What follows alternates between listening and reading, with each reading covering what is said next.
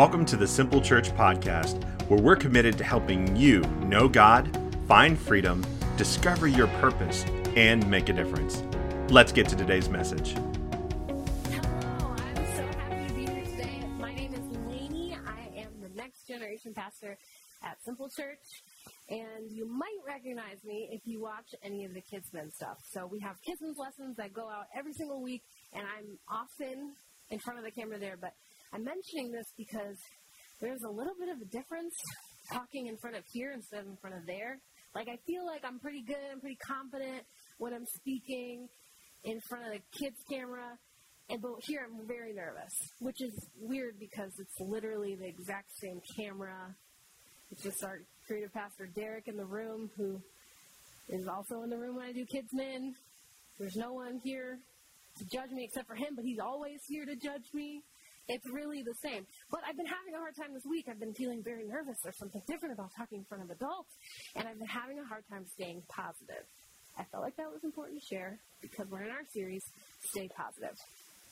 I do have some encouragement, though, because in the last few weeks, we, Simple Church staff, went away to our annual staff retreat. And while we were there, one of the things that we worked on, and we did some mental health work, and we talked a lot about identity. And we talked about how even if I am in a totally different place with totally different people, even if I'm doing something completely different or I have completely different people around me, I'm still me. And at one point, it was Pastor Gary Fowler from C3 Church who led us through this work on identity. And at one point, he had made a comment like, even if I screwed up today or I failed everything, it's fine because I'm still Gary. And we really liked that. And so we have been kind of like overusing it and misusing it because it's funny. And so I use it in times like, there was one night when the work was done, we played this card game called Pounce or Nerds, Peanuts, depending on what you call it. And basically you get negative points, you get positive points. And the first person to positive 100 points wins. Or first person to negative 100 points ends the game. And, point is, at the end of that game, I lost by a lot. I was at negative 74 points, and I handled it okay, but anyone who played with me would probably debate me on that because I was having a hard time. I'm very competitive. I love to win, but my encouragement there was, I'm still Gary. It's fine. Even if I lose the cards, I'm still Gary. Obviously, what I mean is I'm still Layne, but it's funnier to say Gary because it's not. So I need to explain the joke. Anyway, the next day, we played the exact same card game, and with the exact same people, and I won by a lot. I don't know, it probably wasn't by that much, but it felt like a lot. And again, I got to triumphantly say, and I'm still Gary, because it's true. If I win, if I lose, if I totally mess up this sermon, if I am stuttering so much that I accidentally say a bad word, it doesn't really matter because I'm still Layne. I am still me. And all of this work on identity is, I think, easily translated to what we are more familiar with, something called self-confidence. You all heard of self-confidence, right? Well, have any of you, and put this in the comments if you're in our online campus or if you're at a watch party, talk to your friends. Has anyone ever told you, you're a very confident person, or you seem really confident, or like, you're always confident? Has anyone experienced that? Put it in the comments. And then answer me this question as well. Have you ever shared my surprise that I felt when someone told me that I seemed confident? Because when this person told me I seemed confident, in my mind I was like, what am I doing? I must really be faking it. Because in reality, most of the time, I feel pretty insecure. And at this point in my life, I have a pretty good handle on when my insecurities are presenting themselves. And so I made a list for you here. So these are some common ways that I believe insecurities manifest themselves. And so the first one that I thought of, because it's true for my life, is I seek validation when I'm feeling insecure. So I'm asking people questions. I'm asking them, do you think I made the right choice? I'm asking my husband, Elliot, like, hey, I did this today. Do you think that's okay? I'm seeking validation. The next one I have here on negative thoughts. Maybe you can identify every time I'm feeling insecure and less than self-confident, I start to think the thought, am I really the best person for this job? Or am I really doing a good job as a parent? Or am I really where I'm supposed to be in X, Y, and Z? It's just a negative thought. Comes out from insecurities. Or maybe you know that you avoid things. Maybe you avoid things like going to the doctor or going to the pool or going to the locker room at the gym because you're worried about how your body will be perceived by others. Or maybe, this one's my favorite, maybe self-deprecation is how your insecurities come out. Maybe you're making jokes about yourself because that way, if other people are making fun of you or thinking negative things about you, well, you have shown them that it's fine and you're already aware of it. And maybe right now you're listening and you're like, meh, none of these are me. I don't really relate to any of these. And if that's true, great. And also, I would challenge you because I think there's other sneakier ways that our insecurities come out. So I hear this a lot working in mental health care. There's like an archetype of a person that comes into the psych hospital who they're very, all I need is me, myself, and I. I got me. That's all I need. I don't need anyone's help. I'm fine with just me. I don't need to listen to you. I don't need to go to your thing. I don't need anything. But they're in a psych hospital, so I know that they do need help. The point is that guardedness is just another way that we hide our insecurities. Next one, and this one I actually looked up because I hadn't heard about this before, but what I learned is that perfectionism, chasing perfection, is a way that we cover up those things that we're most insecure about. Next is hiding. So maybe right now you're saying to yourself, this topic is stupid and I don't want to talk about it. Maybe you're hiding from vulnerability. Or there's some sneaky proving that happens in our everyday life. Do you ever think, I want to go visit that place because I think it'll take incredible pictures that I can put on Instagram and get 1,000 likes? Or, well, if I take a picture like this and post it on Facebook, then I know more people will like it or people will ask me about it. And we're proving that our life is really okay. Our life is good and we do cool things and we're funny and artsy, and I can prove it to you by showing you how many likes I get on my social media. And then the last one is this isolation.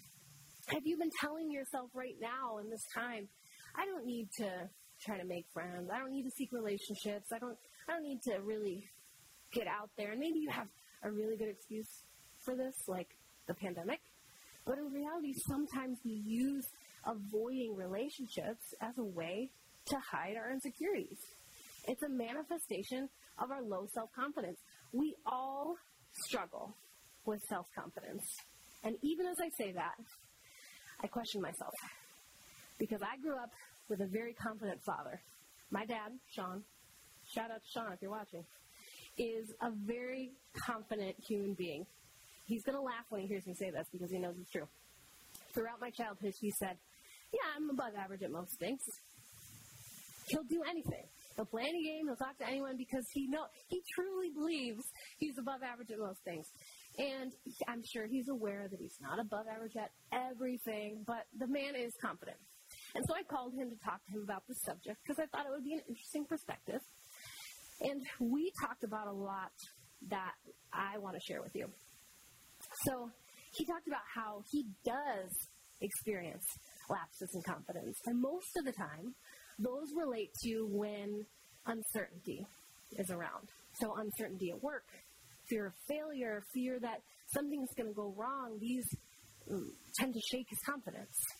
But he said that what he's found about self-confidence, and particularly about public speaking, is that he's confident to talk about something when he is absolutely 100% knowledgeable about the subject matter. So he said these words to me. He said, I could talk to anyone in the world for hours about Ohio State football. And I know that is true from experience. Not because I've engaged him with that conversation, but because I've sat through him having that conversation with other people. He could talk about Ohio State football forever because he knows everything about Ohio State football. But if he was going to give a presentation on economics, he would be a little bit less confident. And I think that translates well to self-confidence. Because the more that we know ourselves and the more secure we are on who we are, the more our self-confidence grows. Self-confidence and confidence in your identity is a good thing. It's important. It makes our lives easier. It makes our relationships better. But self-confidence will never be enough. And there's a few reasons for this. I'm going to go over them. The first one is, my heart is deceitful. Jeremiah 17:9 says, the human heart is the most deceitful of all things. And in case we didn't get the picture, it goes on to say, and desperately wicked. Who really knows how bad it is? This does not say, human heart, it could use some improvements. It's not great all the time. Sometimes it's flawed. No, it says the human heart is the most deceitful of all things and clarifies, and desperately wicked. And at first when I read that, I'm like, man, this seems harsh because I don't feel like the most deceitful of all things. I feel like there's more deceitful things, and I feel like there's more wicked things. Like, I don't even want to give you examples right now, but I'm thinking about sharks. The point is, the Bible is clear that the human heart is deceitful. When I think inwardly, and I really contemplate myself, I realize that I am manipulative. I do lie, and I scheme. I do try to get my way, and I do think ill of people. There's times where the Bible says that I would murder, because the Bible says when I wish ill things of others, I murder them in my heart. We are desperately wicked. Our heart is deceitful. Next one is, my flesh is weak. Matthew 26:41 says, keep watch and pray so that you will not give into temptation. For the spirit is willing, but the body is weak. So this takes place. Jesus said this to his disciples when he was praying in the Garden of Gethsemane before he was nailed to a cross. And the Bible tells us that Jesus was so stressed out in this moment that he was sweating blood. And I'm sure he was communicating that stress to the disciples, and I'm sure they wanted to do what he wanted from them, but they couldn't do it. They kept falling asleep over and over. They kept falling asleep. Jesus was saying, watch, keep watch. And they just couldn't do it. Their flesh was weak. And I feel that many of us can relate to this. This year has been a year of health journey for me. I'm doing a lot of different healthy eating plans, and I think many of you might be able to relate to planning out your diet and having a lot of goals and being very consistent and really, really wanting it, right? I really want to achieve my health goals. And then 9:30 comes, 9:30 p.m., and I'm like, I really want popcorn. I really want popcorn and cheese and hot sauce and cheesy hot sauce popcorn. I really want those things. My flesh is weak. We give into that temptation. And then the next one is, my behavior is inconsistent. This one hit home for me the most because one of my core values is to love everybody all the time. And when I think about people who don't love everybody all the time, it makes me angry. I hate it. But at the same time, I know that there are times where I am catching myself from hating people and catching myself from thinking, this person needs to come off their high horse, or this person needs to be shown what's up, or, I don't know, angrier, meaner things that I can't think about right now. I catch myself doing that every single day. Romans 7:15, I don't really understand myself. For I want to do what is right, but I don't do it. And instead, I do what I hate. The more I know myself, the more stable in my identity I become. But my identity is broken because of sin, which is why we need something different than just self-confidence. We need God confidence. Confidence because we know who God is and we know how he is. So today I'm going to walk you through 3 truths to build your God confidence. All right, first truth. Truth number 1, God is always for me. So I'm going to tell you a little bit more about the staff retreat. There was this little game that we played throughout the day because the house that we stayed in had it. I think it's called Tiki Toss. It's a ring, and it's on a string that's attached to the ceiling, and then there's a wall nearby, and the wall has a hook, and your goal is to, like, drop or toss the ring so that it swings and connects to the hook, right? That's the whole point. That's the whole game. It's very simple. And there was one day, maybe like, I don't know, during break, where we were sitting around, and creative pastor Derek got up and started playing. If you haven't noticed, Derek and I, we're very competitive, and especially with each other for some reason. I don't know why. The point is, he was taking kind of a long time, and I'm allowed to talk to him. I'm allowed to talk about him like this because he's sitting right there. He was taking kind of a long time to get his ring on the hook. And I was sitting there, and I hadn't played it yet. And I was like, I bet I could beat Derek. I bet I could beat Derek at this game. And so he took a while. He finally got one, and he sat down, and then I got up, and I was like, let me get this tiki toss. And I threw it once.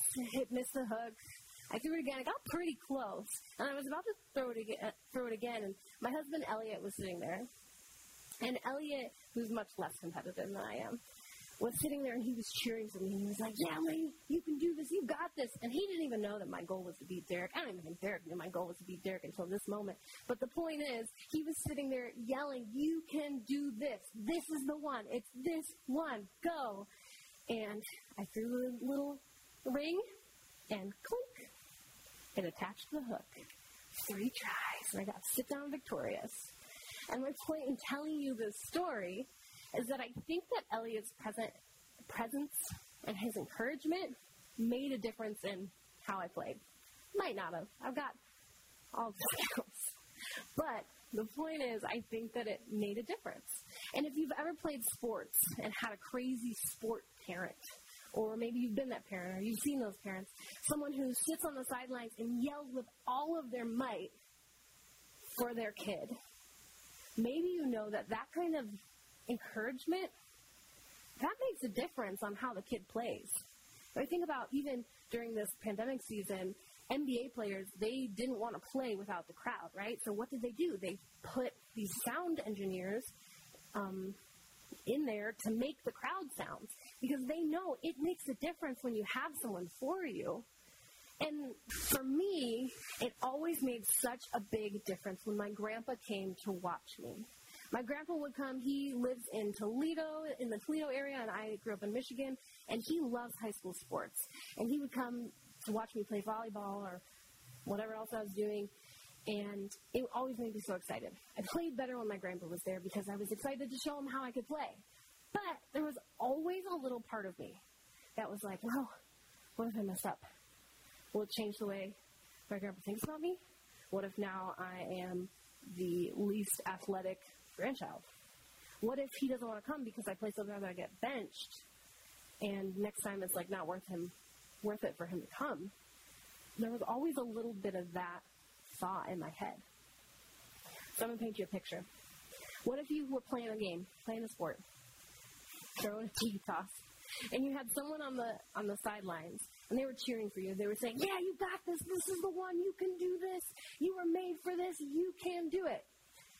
And there was no fear that your performance would affect how they thought of you. And you know that not only is this person cheering for you, but they also know everything about you.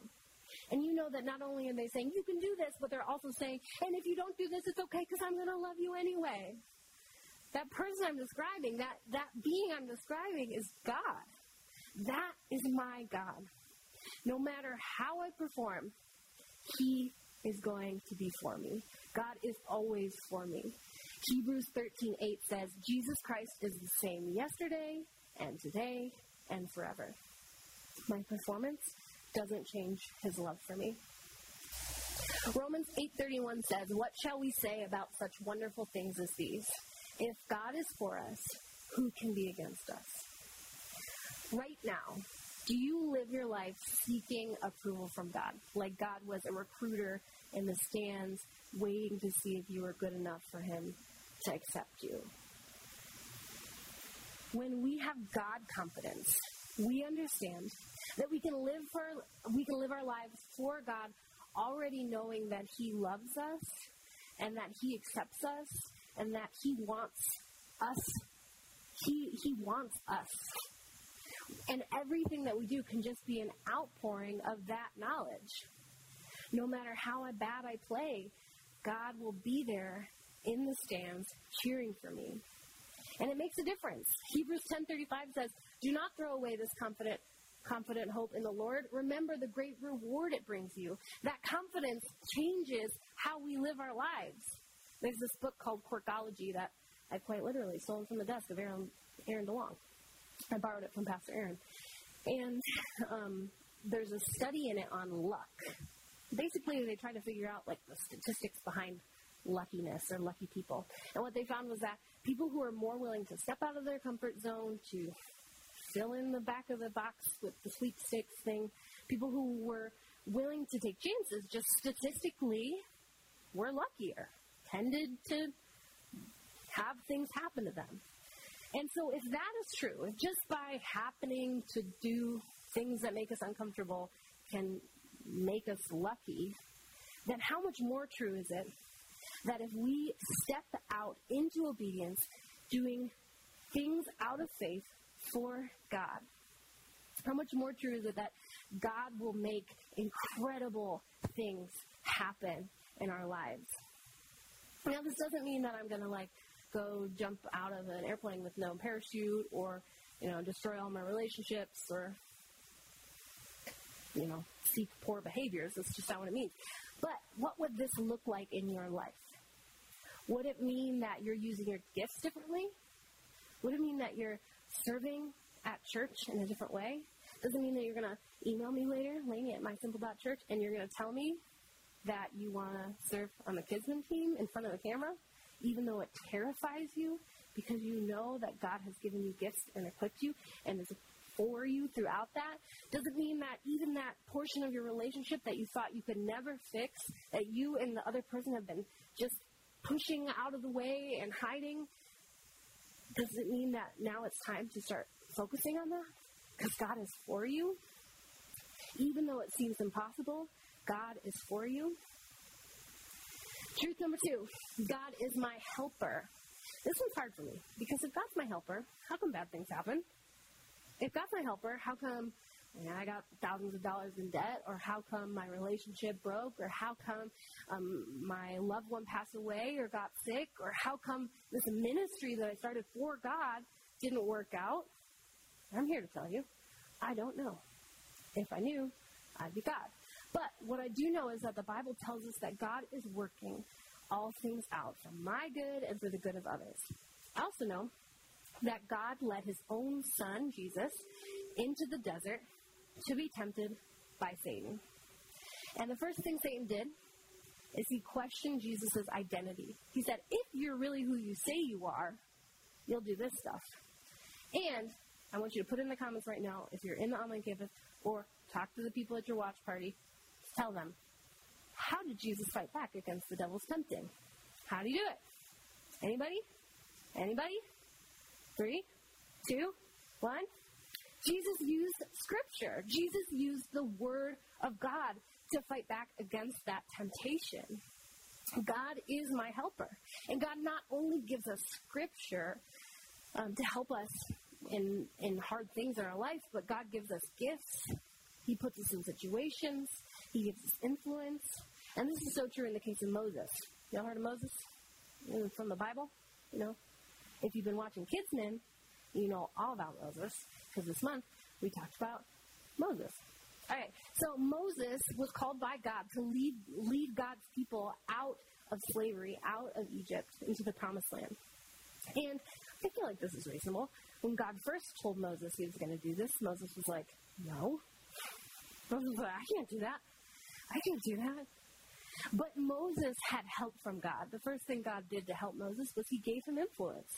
Because Moses, throughout a bunch of crazy things that God put into place, was raised in Pharaoh's house.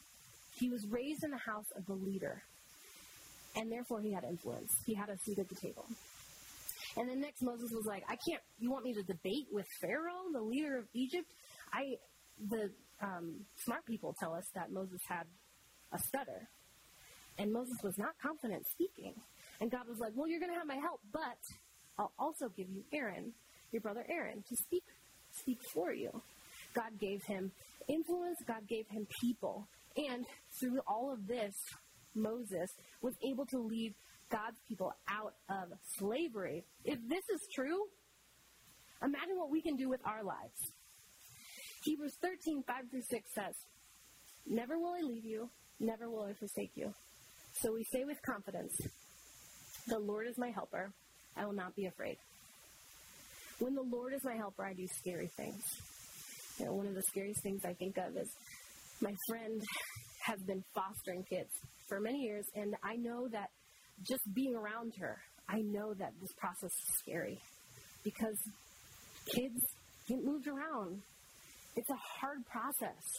The kids that get placed in your house might have a lot of additional needs, and maybe it's scary knowing if you're going to be able to meet those needs. And throughout this process of fostering kids, she's had kids who they planned on adopting who have stayed with her for months and months and months, then get moved out of her house. And it's heartbreaking. It's heartbreaking for my friend and for her husband and for their 2 boys. But she does it because she has God confidence. And she knows that God is her helper. What will you step out in faith to do if you knew that God was your helper? If you have enough God confidence to know, yeah, this is going to be terrifying, but I know God's got it. God is my helper. Truth number 3, God is working for me. It's our last one today. And this one makes me think back to what we talked about in the beginning. My flesh is weak, my heart is deceitful, my behavior is inconsistent, because those things are truth, right? We find them in the Bible. Those are all truths. But there's a lie that comes from those 3 things. And that lie is, because my flesh is weak, my heart is deceitful, my behavior is inconsistent, God doesn't want me. God doesn't want me. God can't use me. God's finished with me. God's annoyed with me. God doesn't want to hear from me. God's irritated. These lies come from that truth. But I feel like we're going to be familiar with this next verse. Jeremiah 19:11. "For I know the plans I have for you, declares the Lord. Plans to prosper you, not to harm you. Plans to give you a hope and a future." There is no world in which God cannot use you. There is no world in which God says, you have just messed up too many times, or you have just annoyed me too much, and I don't want anything to do with you. Remember, God's love never changes.